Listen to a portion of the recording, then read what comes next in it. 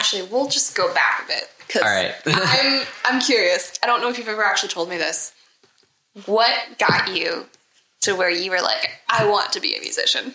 When did that start? I feel like I've like so many different people have asked me this that I have I've never asked No, like in a way that it's such a funny story to me that like right when you started the question, I was like, I think I know where this is going. And like so many of the parents of the students that I teach music to will ask me this, and it's funny to like have the kid there when I give this answer, because I'm like, I got grounded and I had like a little like, wait, what's the language content on this? How far can I get? Okay, it wasn't going to be bad. I was just going to say I had this, like little whatever, like shitty $90 electric guitar and an amp, and I got grounded. And, for me, it was pretty much, can't go outside. I think maybe I couldn't watch TV probably. This is Musicians Can Thrive, a podcast community for anyone seeking to make money in the music industry. Musicians, audio engineers, managers, producers, booking agents, everyone across all niches. Welcome. My name is Gabrielle. I'm a singer-songwriter. These stories are for you. I hope they'll help you find new ways to thrive as a musician.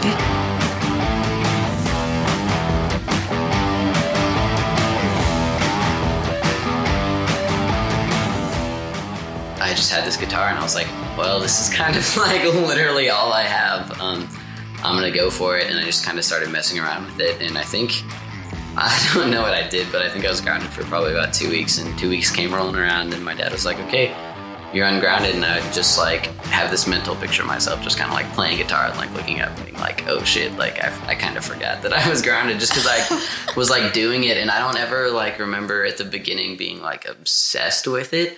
I was just like, oh, this is cool. It's something different. Maybe it was like deep down, I felt like I was actually kind of like having to work and think about something that was, not just being in like school. Yeah. But yeah, I did that. And I think I was probably like maybe like 10 or 11. So not like super young. And I just kind of started doing that. My dad played bass. And so there was always music in the house, but I really enjoyed listening to it. And I just don't think for the first like few years of my life, I really like thought about it.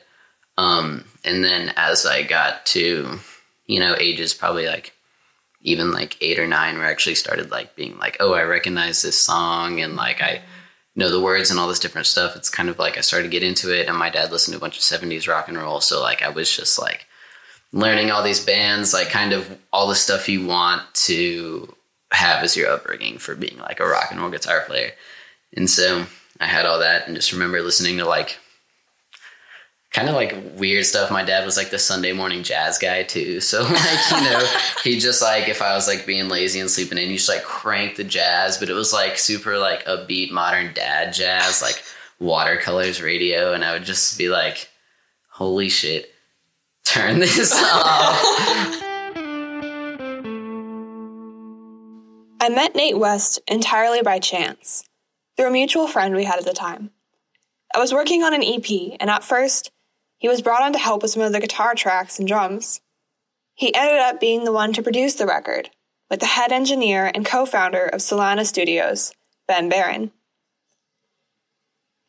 Nate is an incredibly talented musician, and the kind of person that building a community comes easily to. Whether producing, playing in bands, co-writing songs, or any number of things a musician might need help with, he's a powerful facilitator who can help you level up.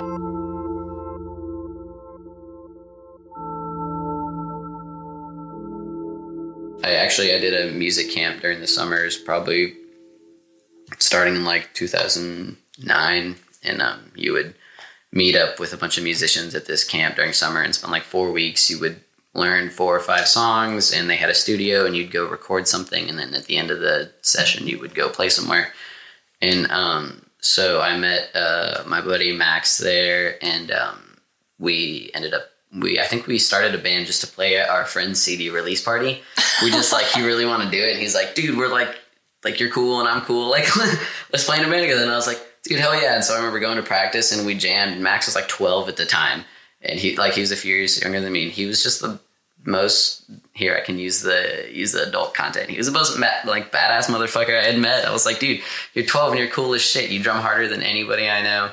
And so, yeah, Max ended up being the drummer for my band up until 2017, early 2017. Damn. I don't know, something like that. Yeah, me and Max became really good. And like, that's one of my favorite things about being in a band that long with somebody. Was me and him were the two people that like we played in a band from that point.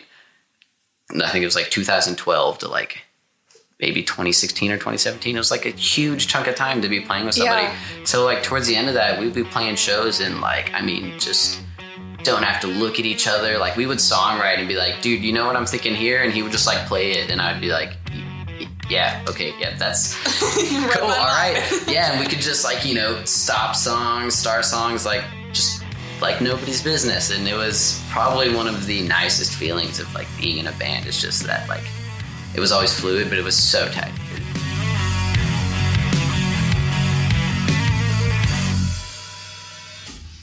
I count 2 times and I'm in a run.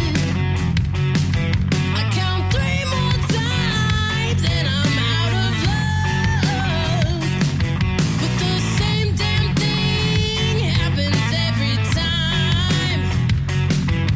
Every accident I make shows me I'm not fine. Speaking of the band that Nate started with Max, it was called Skyline. They made one record, and this is my all-time favorite song of theirs, Drag Down. Skyline's time came to a close in 2017 when the band parted ways. Follows me every year, and I go along with the time. I stay strong here. When did you know, or maybe there wasn't a specific moment, but at some point you figured out you can make money as a musician and like make a career out of it? Did you ever have this moment?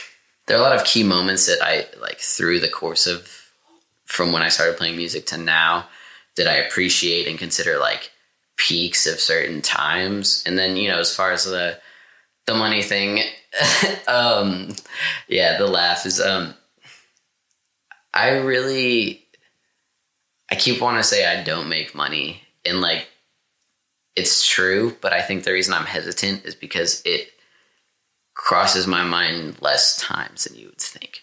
The only times it comes up are when I wanted to do things for the band. I was never really like, oh, I need this gear or anything. Like, there were always ways of getting, you know, if I really needed something, like especially if something broke or got damaged, just, you know, being a good person, being friends with people, and having a good group of friends that, you know, could help out or fix something.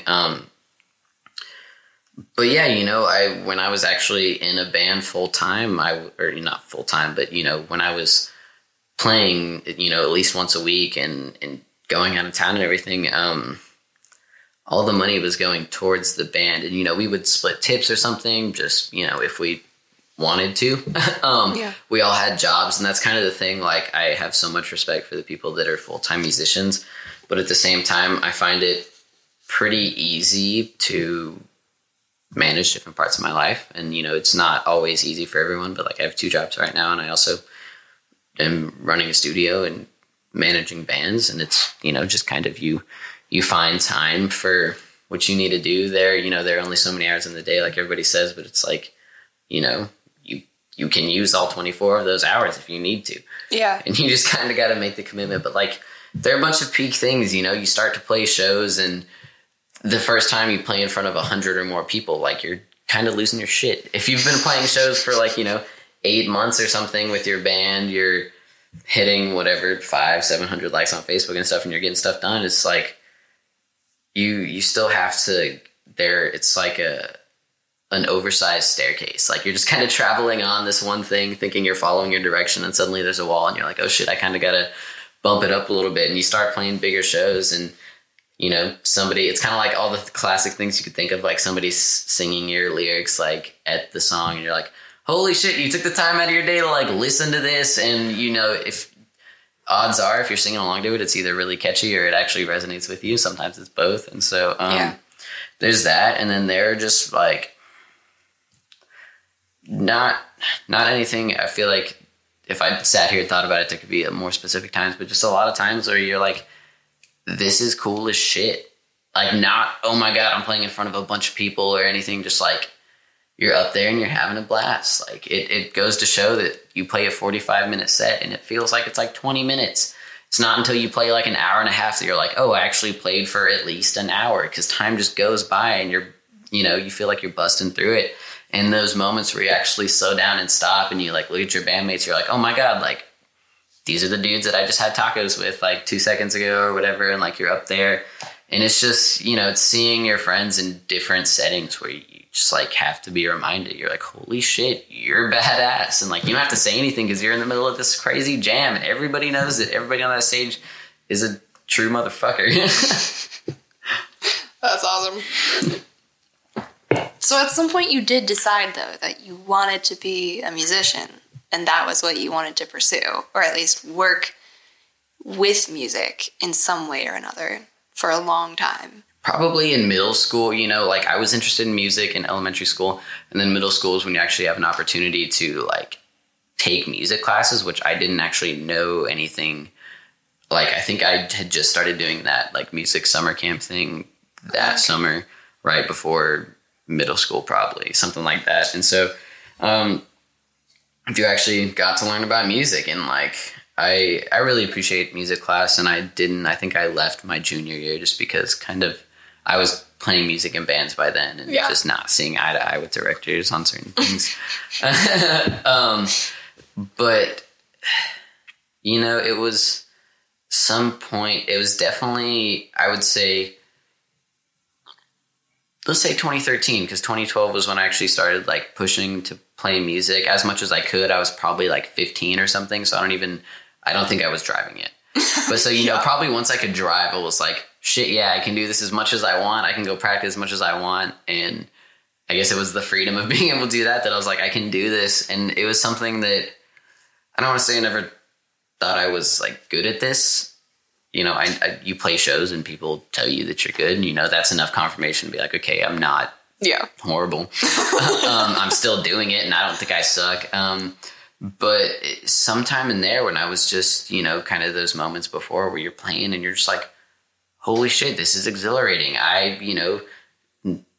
Not even on drugs, and you're like, I feel like I'm high right now just because like this is a blast. And there are certain things that, it's kind of like a roller coaster or something. You just like adrenaline's pumping. And like, whenever I would get off stage, I would like, people would come up to me and I would literally just like, I would put my guitar down and be putting pedals away and my hands would just be shaking. And like, I would be like, holy shit, I have to like calm down in a second. And I would just, tell people like, how, I appreciate everything they're saying. And I was like, just give me 1 second. Let me get everything off. And it was, a couple minutes before I could get off stage and be like, okay, I've caught my breath. Slow down a little bit. I'm Nate. How can I help you? So glad I'm not the only one that's like that. Yeah. And it's just like, you see like Beyonce or Rihanna going up there and just like dancing like crazy, singing their ass off. And you're like, oh my God, like I can't run 2 miles without being totally winded.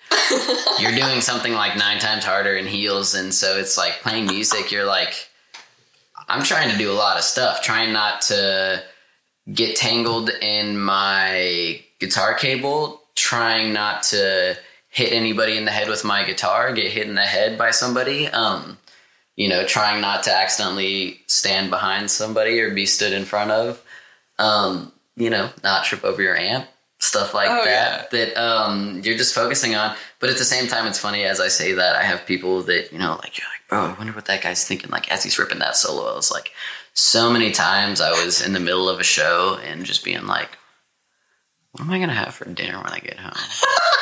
Or like, those awkward times where you're like, fuck, I didn't have to pee before we started, but we're 5 minutes in and I have to pee like nobody's business. I'm getting all hot and like dehydrated and have to drink water or, whatever. And you're just like, damn. But yeah, it was just some point in there, and then you just start hitting all these different things. Like you make a record and you're like, holy shit, I have to do this for the rest of my life. Like that is definitely the peak thing. Like taking photographs is cool, but people are going to take pictures of your whole life. Like that's fine. you know, even something like hearing your own voice, when people that aren't musicians, you know, hear your own voice, you're like, holy shit, that's crazy. And you're like, I mean, everybody, their first thought is, oh my God, do I sound like that? You're like, yep, I listen to that every day. But no, I just, some point in there, I was like, this is what I have to do. I have to create. And I always listen to music. It's just, is addicting, and it was fun. And there's so many aspects of meeting all these people. And like, whenever I talk to people, I'm like, yeah, I want to be famous, but for the sole purpose of, I want to be able to travel around the world, meet all these different people, see how they live, try all these different foods, which is super important for me. And, you know, not see what the problems are in the place, but just see what it's like, see how different it is, see what architecturally things are different, what the weather's like, what the wildlife is like. And just, that's a great way to go around the world. And I feel like the way that I try to go about things is so open and friendly, and everybody just being a community and helping each other and caring about each other, like doing things because they believe in each other. That's kind of the best way. Whatever you do within the confines of those lines, that's the best way to go around the world and like ensure that you have a place in everywhere to go around the world another time.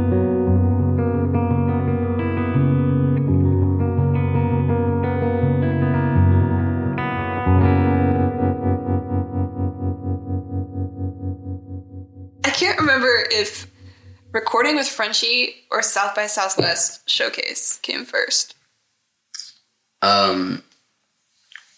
We recorded with Frenchie in December, so at the end of the year. So, my band Skyline, I think it was December 2016. We had done South by for like the past 2 or 3 years before that. So did you play in South by because you just submitted yourself, or did you have like an agent or booking manager that would help? So we submitted ourselves, I believe, every year, and it's really like, I don't want to say that hard work pays off, but it's just one of those things, like you're hustling and you're meeting people and you're meeting venues. There's so many ways to get into South by. Like, you can apply for the official, but literally, I mean, I want to say most of everybody's shows that they're playing are unofficial showcases. Yeah. And I mean, like, that's where you play with, I feel like, cool bands that have, I don't want to say a more consistent following, but a more like homegrown following. And so with that, it's just, we would do the unofficial stuff.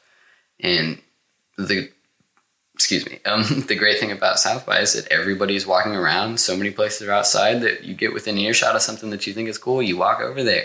Yeah. Even if you can't get in, you can see it and you can find out who the band is. And I found like one of my favorite bands, Thaddeus Anna Green.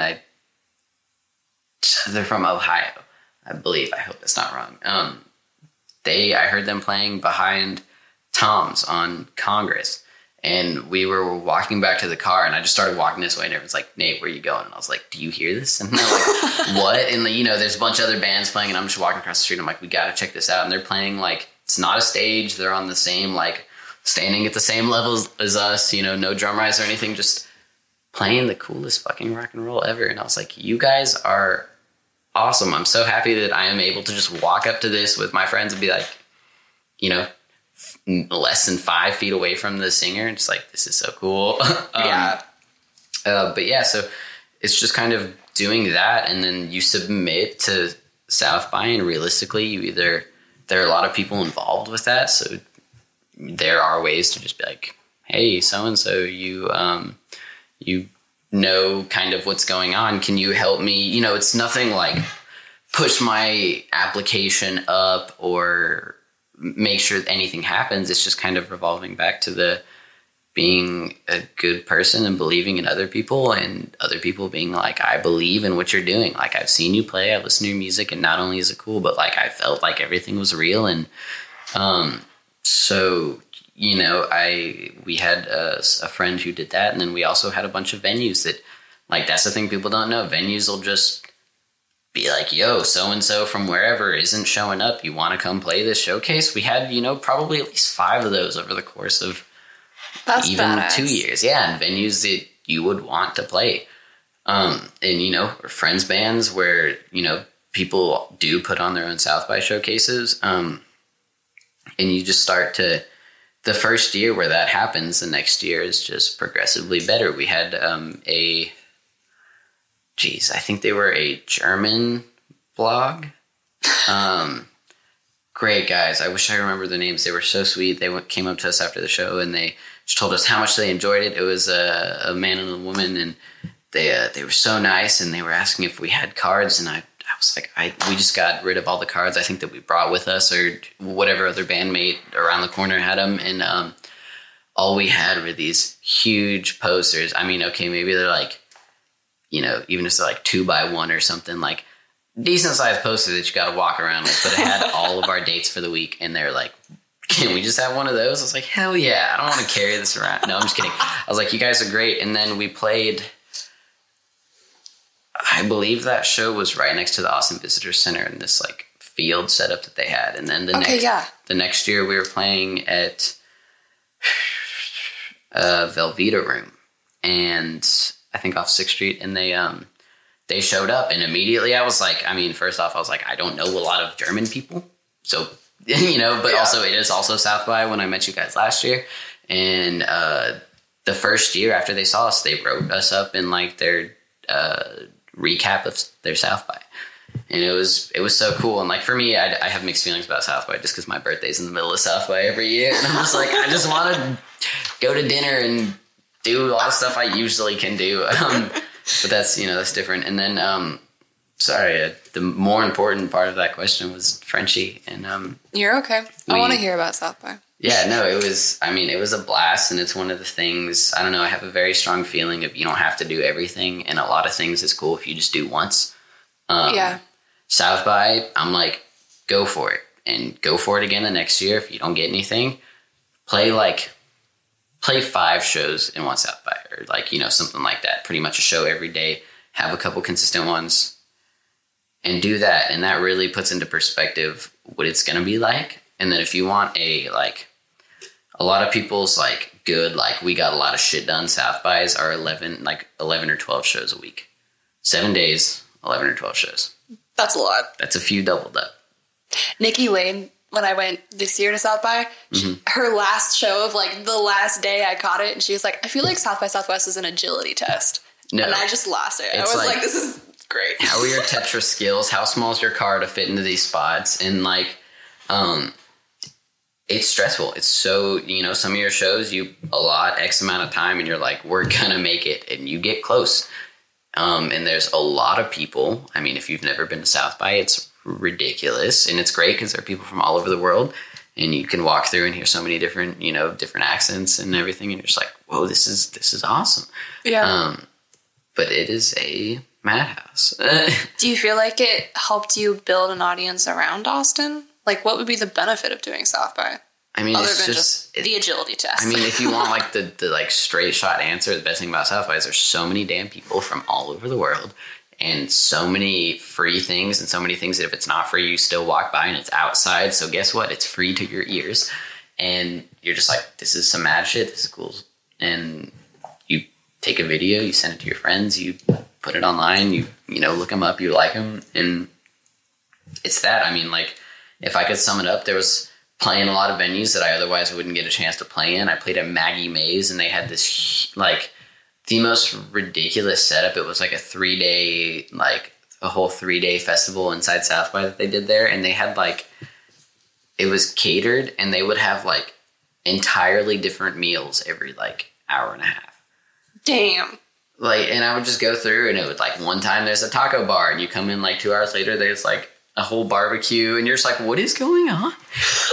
And the stage was, you know, great, and there was a bunch of people, and it's just kind of stuff like that. You play with cool bands. We played with a band, I can't remember the Jacks. I think it was JACQS. They were kind of a like alternative rock, slightly punkish band from England. They were super cool, and, you know, just stuff like, even if it's, I mean, they were great guys, but even if it was just like an open gesture, they're like, hey, if you're ever in England, let us know, and you need a place to crash, you want people at the show. It's like, hell yeah, to offer for somebody that from a different country to just come over and be like, hey, you were cool enough to where, like, if you need something, I got you. And that's once again revolving around the whole, like, doing things for other people just because you care about them, you think they're cool, and you believe in what they're about.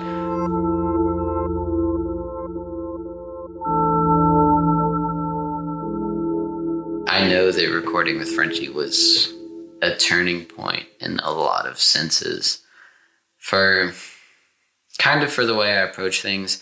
Just another option for how I can approach the things that I want to get done. And I guess I can, like, my introduction is, if you don't know Chris Frenchie Smith, he owns The Bubble in Austin, Texas, and has recorded a slew of great people.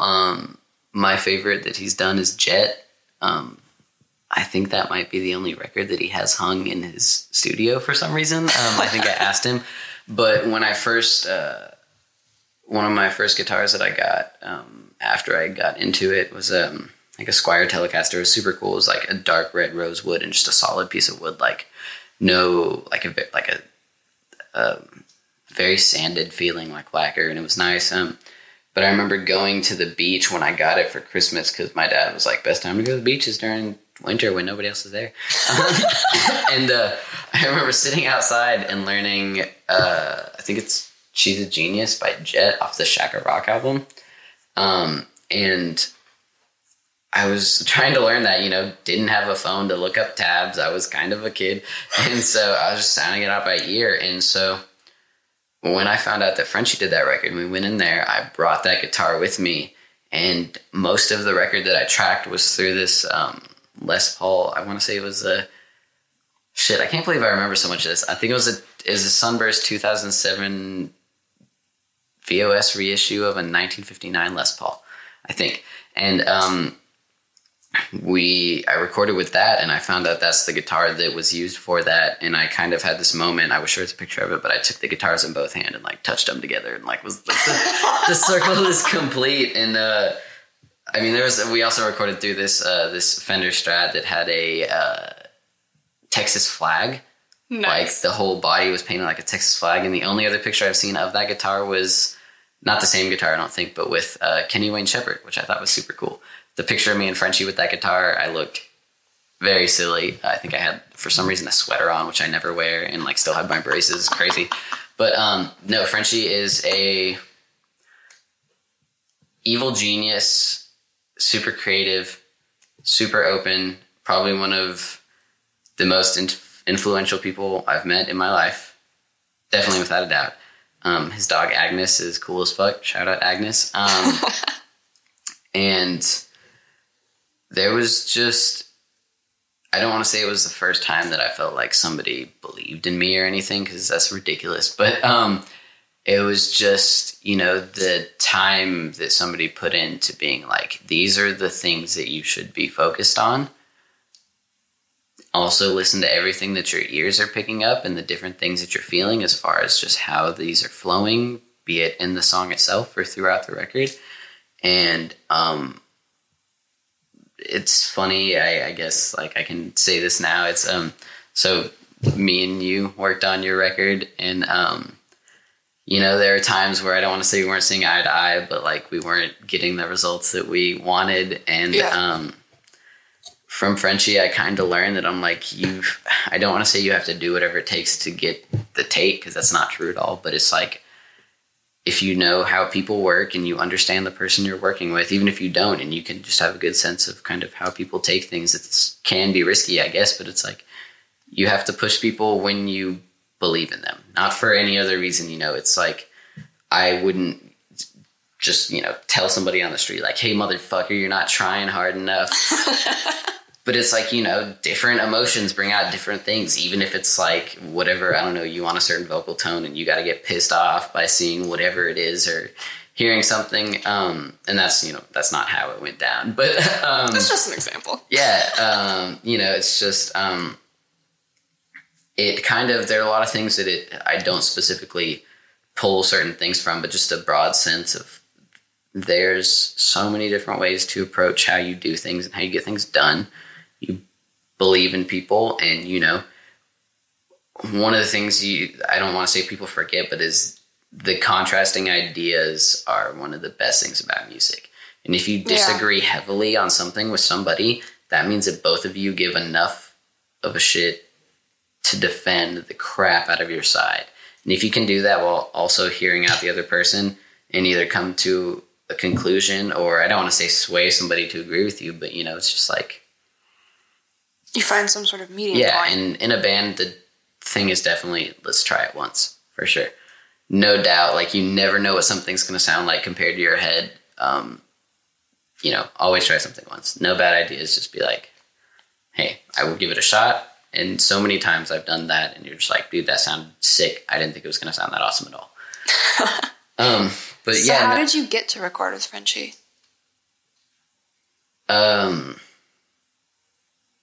Paid him? Well, No, I'm kidding. No, we... did you just look up Bubble Studio? No, we or were looking how did it work? we were looking up studios. We had heard about Frenchie through our friends in Residual Kid. Shout out Devin, Ben, and Max. And their stuff always sounded great. They were cool dudes, and their live show was fucking insane. And we heard about him, and the two studios we were looking at were The Bubble in Austin, where Frenchie records, and then Yellow Dog Studios in, I don't know, Wimberley, Driftwood. I hope one of those is right. Somewhere outside of Austin. Yeah, in the Hill Country. Beautiful place. When we first visited, I mean, they have a insane drum room and living quarters and a huge kitchen. And when we pulled up, you know, Hill Country backed up to a creek bed and deer all in the yard. You know, like just 20 deer in the yard. And we pull up, like not even scared. Like we just drove by and they just like looked at us like, what are you doing? And, you know, it was awesome. The studio was great. And if I ever, you know, have a chance to work in there again, I would gladly love to. I don't remember the producer's name off the top of my head. I bet I could if I really thought. Anyways, but I don't necessarily remember why we chose. I think we chose Frenchie more because we met him. We liked the Yellow Dog Studio the vibe was very chill and warm, which is great. But the vibe with Frenchie was a little more exciting and a little more aggressive in a good way.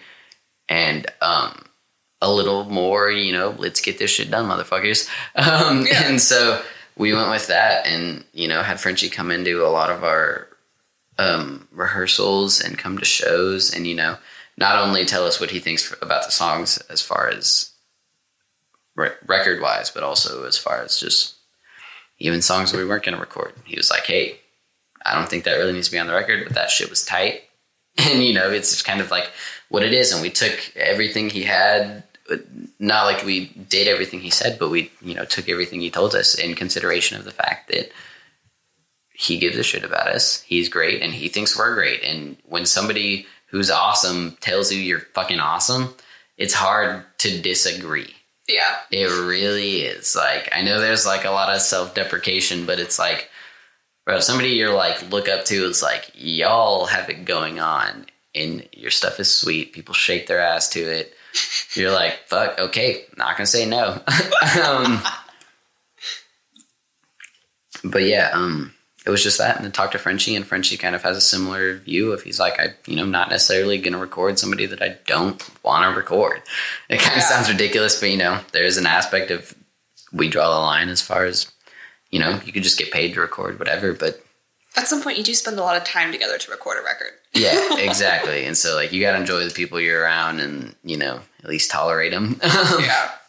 But yeah, you know, and then got in with that and were able to play. He had his South by showcase at Guero's, which it was like a shorter set time, like 25 minutes compared to like 45 or something, but enough to, the sound was phenomenal. And there's so many different people and it was open up to the public and, you know, great foot traffic, and Guero's is a great place, you know, for people, especially coming in from out of town.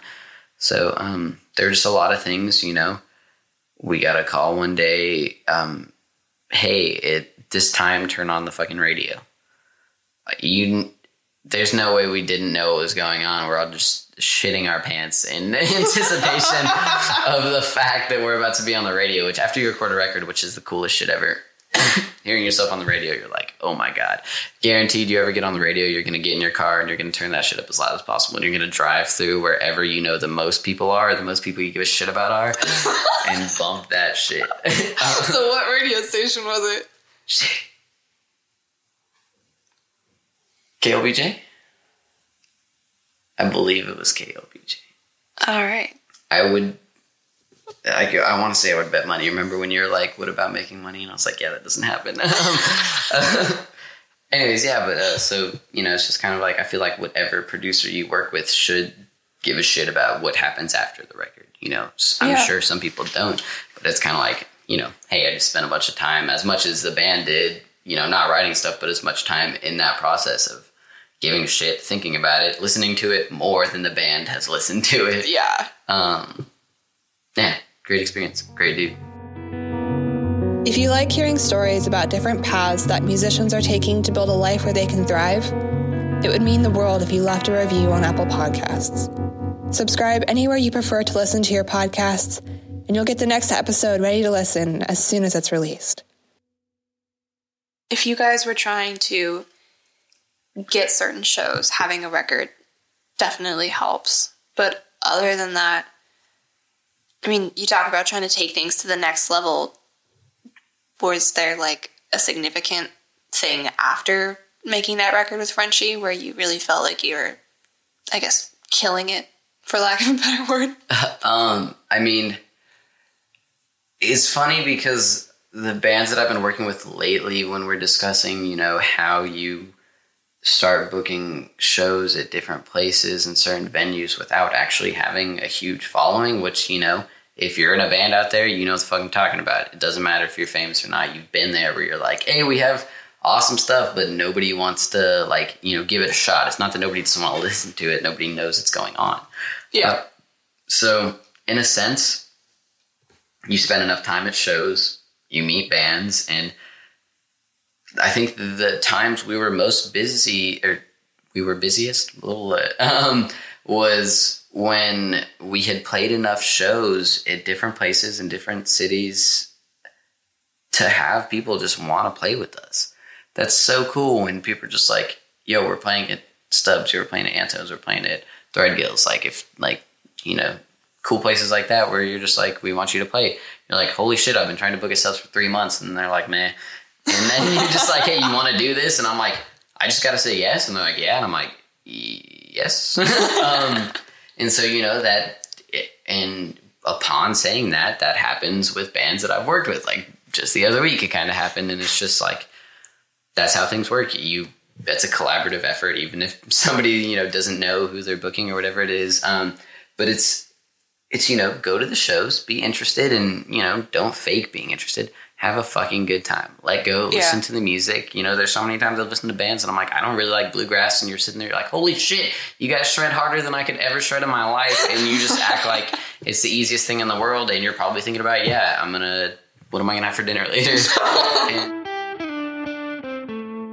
having a record's important. Yes. I'm like, I had so many thoughts about the question. So I was trying to remember what the base one was. Cause like, there are a lot of things that you started to say that. And I thought you'd be like, is having a record important? I was like, so important.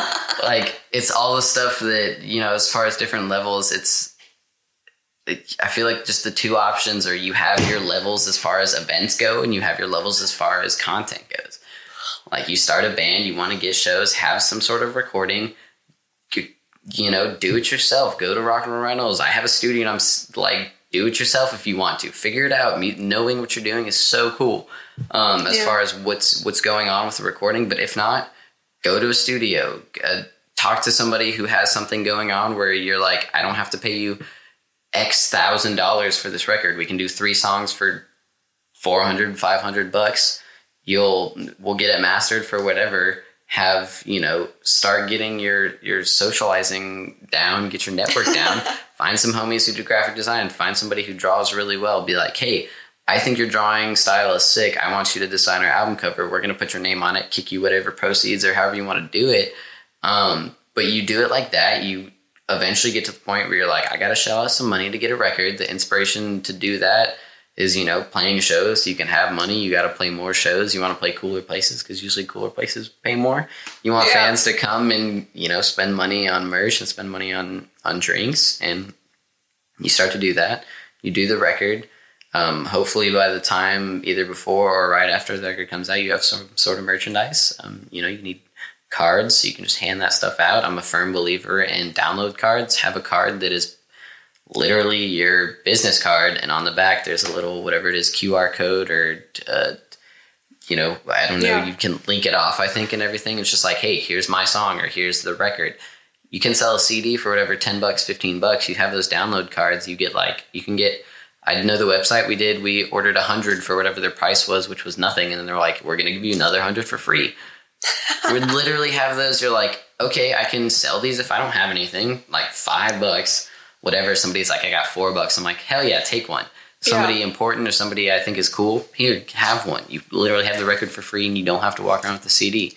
You do that, and after the record is, usually play out of town and do a music video.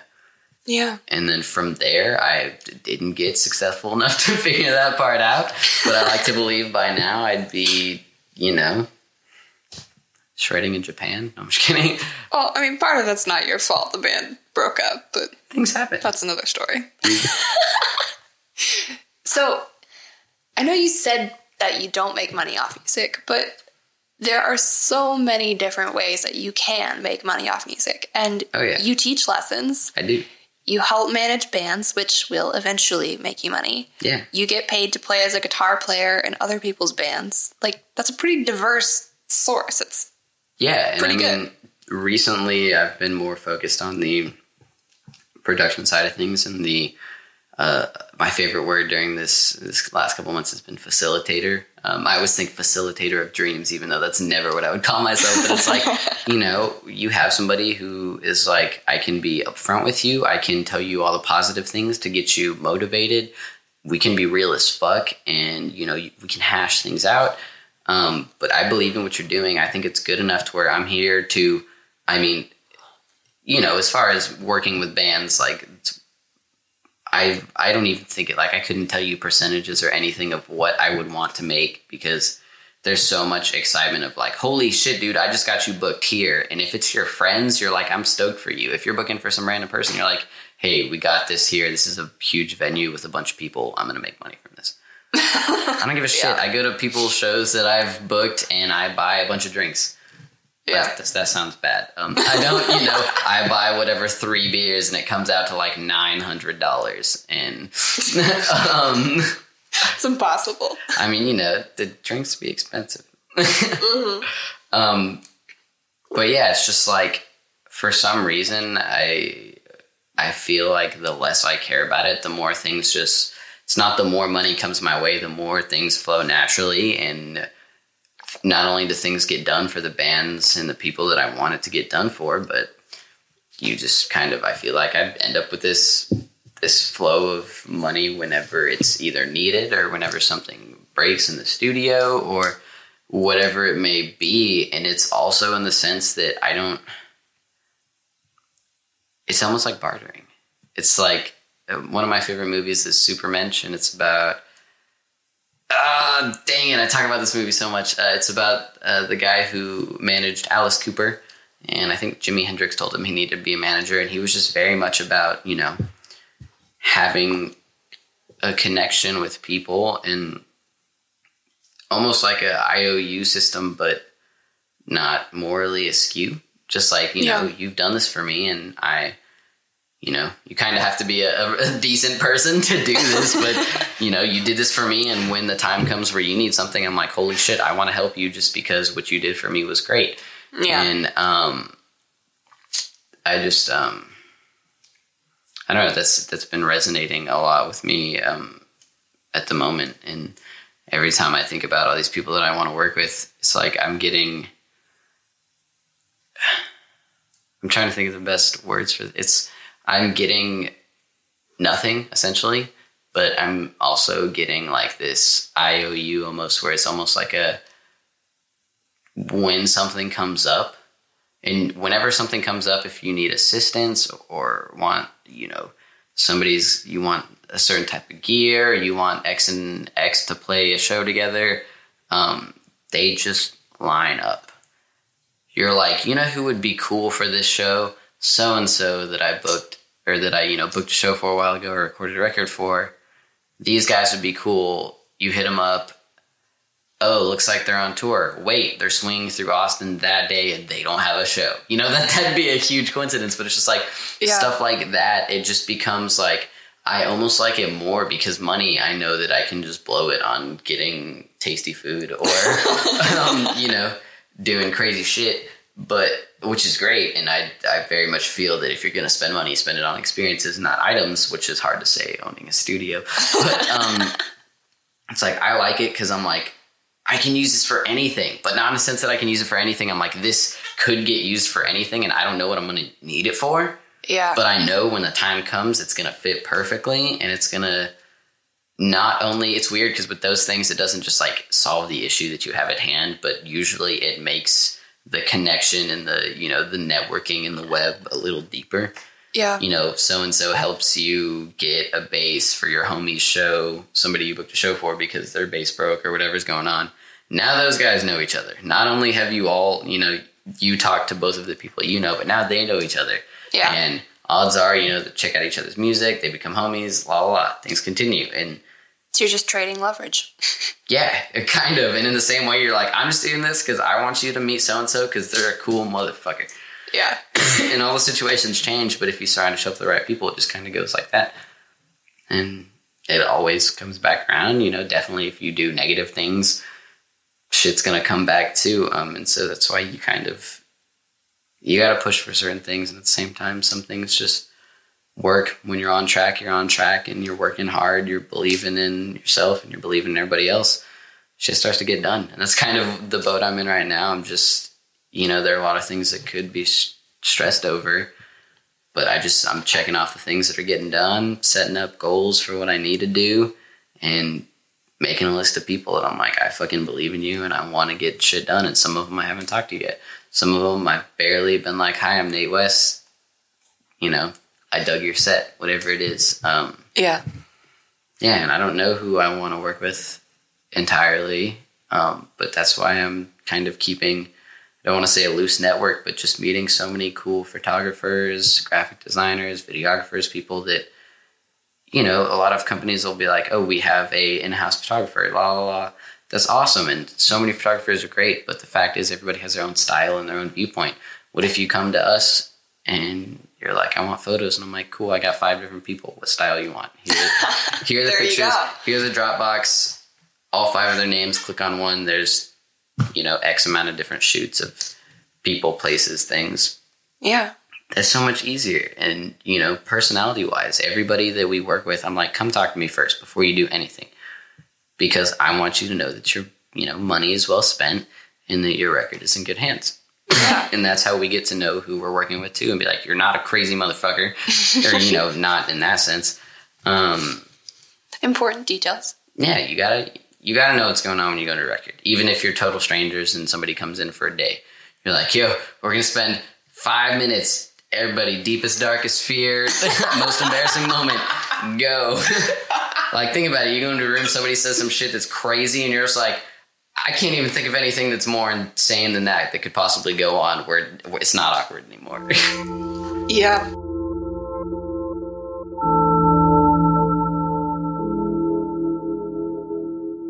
You have done several years of playing shows and getting paid to play, whether you're a guitarist in someone else's band or you're in your own band. Mm-hmm.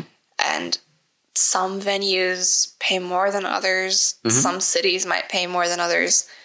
What has been something that's been challenging with that either you want to make better or just you wish someone else would make better, I guess? I love these questions because everything that I was, you know, trying to think like, oh, what's she going to ask me? And with this, it's like so many things. I'm like, just goes back to like being a good person. So many venues, it's like people don't understand really the amount of time that goes into playing music. You know, all the people, you know, I'm not saying you can't go to a bar just to go have a drink, but it's like, you know, sometimes like you go to a bar and somebody's just like being loud as shit. And there's so many other places that they could be sitting at the bar, you know, not leaving the vicinity, just not sitting in that specific chair. And, you know, you're like, I don't think you understand that we're playing for 3 hours. It's hard as shit. We do it because we love it and because it makes us feel good. We've practiced, spent dear Lord, who knows how many fucking hours, how, you know, people don't even get, like, when you look on stage, how much money somebody's, you know, a whole band's setup is worth. Yeah, gear is not cheap. Yeah, for real. And it's like, so, you know, I've played a lot of shit shows. I'm happy I can't remember the name of the venue, but I know at one point I was supposed to start a new job the next day, working in a kitchen. I had to be in at 5 a.m. We went to play a show in Houston. We were going to come back because obviously I had to go to work. We were supposed to play at 11. Not one of those you go to Houston for a 8 or 9 o'clock set. We're, you know, second to last. We played and, you know, stayed to see the last band, and then we're going to talk about getting paid. And the guy who was supposed to do it told us, oh, the girl who does payouts quit yesterday. So is it okay if we send the money to you? I'm like, look, I'm sure you're a great dude. He didn't really seem like it, but I was like, I'm sure you're awesome. You seem like a lovely gentleman. I believe you, but I live 3 hours away from here, and I just, if you don't, I can't do that. And he was like, well, we just don't have the money. And I was like, I don't know what to do. I mean, I was probably 18 or 19, and I was like, I'm not going to, like, fight you. I ended up getting paid $20 total. For the whole band? $20 total. $20 bill. After you drove 3 hours to Houston to play the show. Sent home. I got home 30 minutes before I had to leave to go to work. And I laid in bed for like 10 minutes. And just like, what the fuck? I was like, this is what I want to do. And so I guess for those of you who don't know me, I have one tattoo. And so often I think about whatever I get next is going to have the significance of reminding myself that this is what you want to do with your life. And you fucking love this. So don't ever half-ass it. Don't not believe in yourself, and always do shit that scares you as far as, you know, life, but also, you know, music, like whether it's singing or playing different music or whatever. Because so many times I'll forget that. And then every time before a show, I would close my eyes and I would turn around so my back was to the stage, or back was like facing out. And I would just kind of breathe, and I'd be like, dude, this is what you want to do. This is what makes you happy.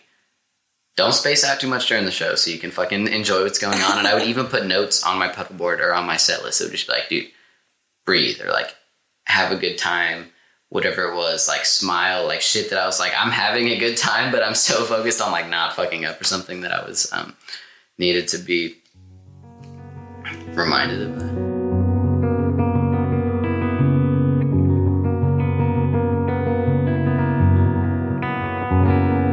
So would you say in your experience it's hard to get paid for a show, or does it depend on the venue? You know, it's really not hard. I mean, I was trying to think, I was like, well, and then I was like, no, it wasn't. I mean, we were getting paid, you know, whether, I don't know if, you know, $200, $300 for a show.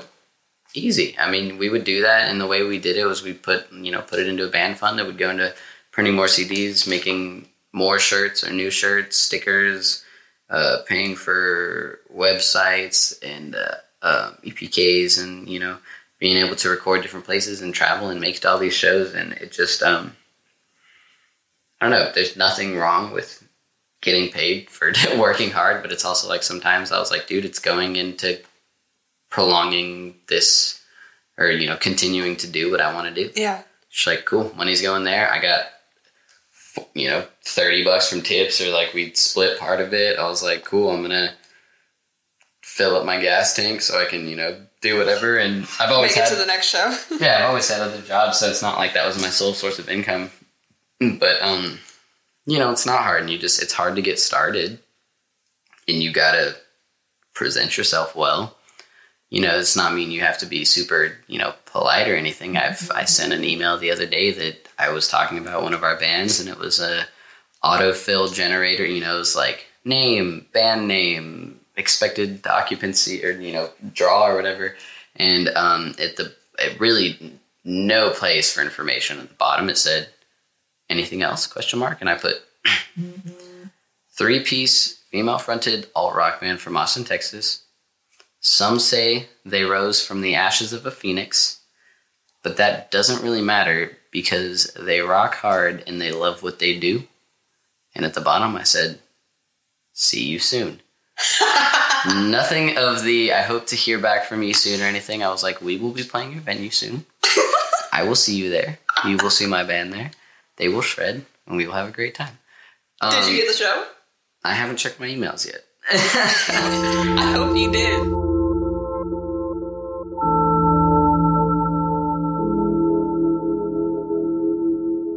So it sounds like even if the money isn't going to you personally, I mean, at the end of the day, you do need to make something to be able to reinvest into the band. Yeah. Just to keep it going. Yeah, and there's a lot of, bands where kind of one person, if they have the opportunity, can kind of, I forgot what the name of the word is, but, pretty much be the own investment in the band and be like, oh, I'll pay for this and this and this. And it's cool, but it helps you get stuff done, but it's just, you want that feeling of collectiveness because being in a band is being in a band and a collaborative effort, a friendship, and like a relationship all in one, and all like at the best and the worst times. And it's with like 3 other people. Yeah. So, it's kind of like, it's so rewarding and just a lot at the same time. It's like when shit goes down with the band, it's like your family, your friends, and your relationship all at once. You're like, man, we interact, whether it's like, we also work together. We're dating, we're neighbors, we live together, whatever it is. It's like that shit interplays with a bunch of different things.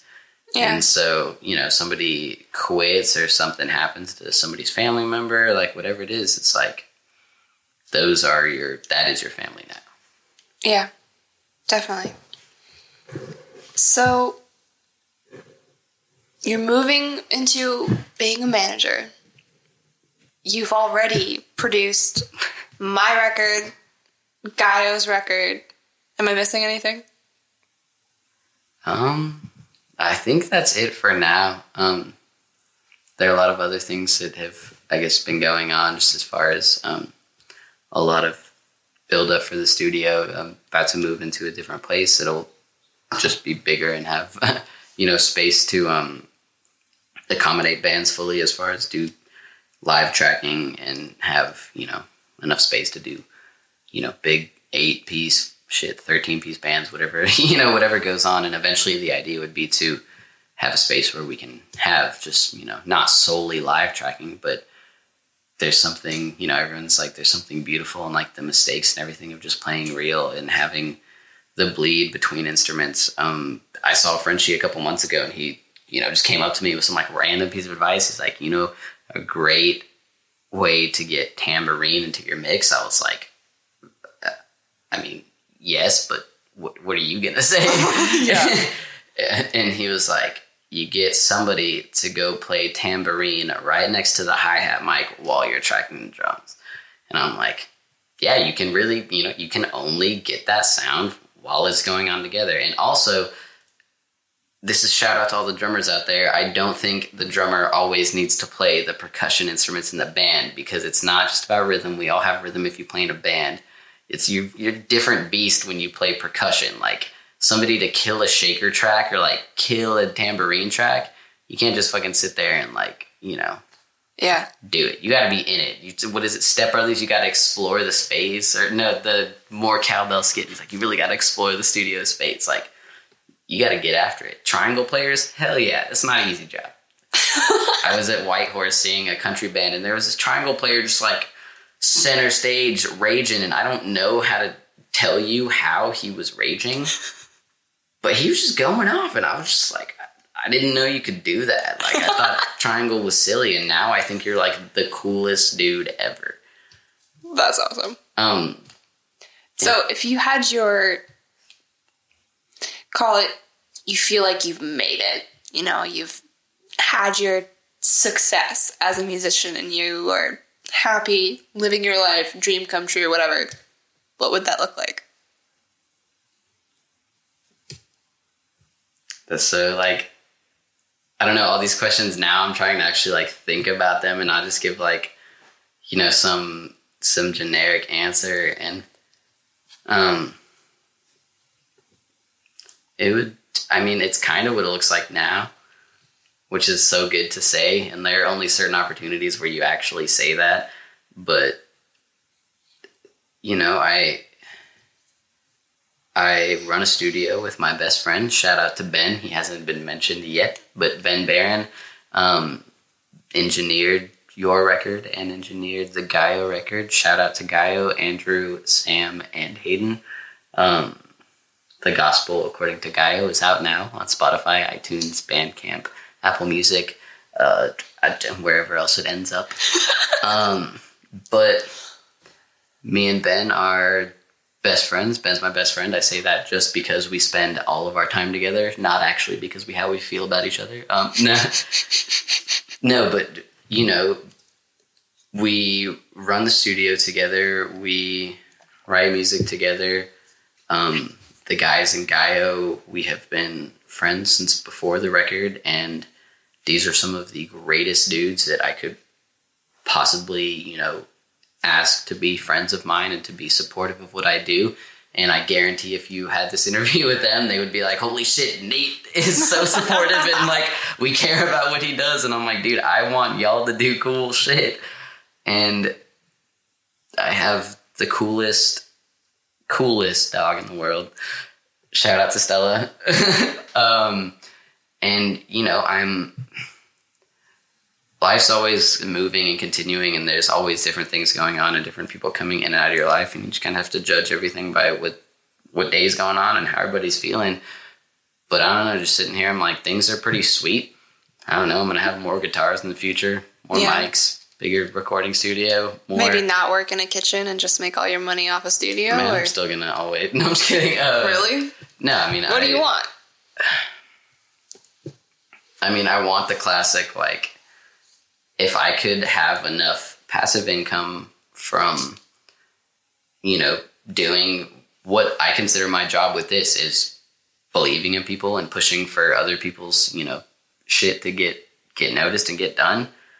Oh my God, I would have more time to do that, you know, to, you know, ultimately it's like, I feel like the more hours I have to put towards something, the better it's going to be, and the more just like continuous thought goes into it. And so, I mean, I'm going to continue to make my own music, continue to facilitate dreams, continue, you know, just to, like I said, travel the world, be, you know, I'm saying surround myself with all these cool motherfuckers. I kind of want to, you know, be a cool motherfucker myself. So, you know, travel. Say you're well on your way. Yeah, you know, I want to travel the world. I want to meet new people.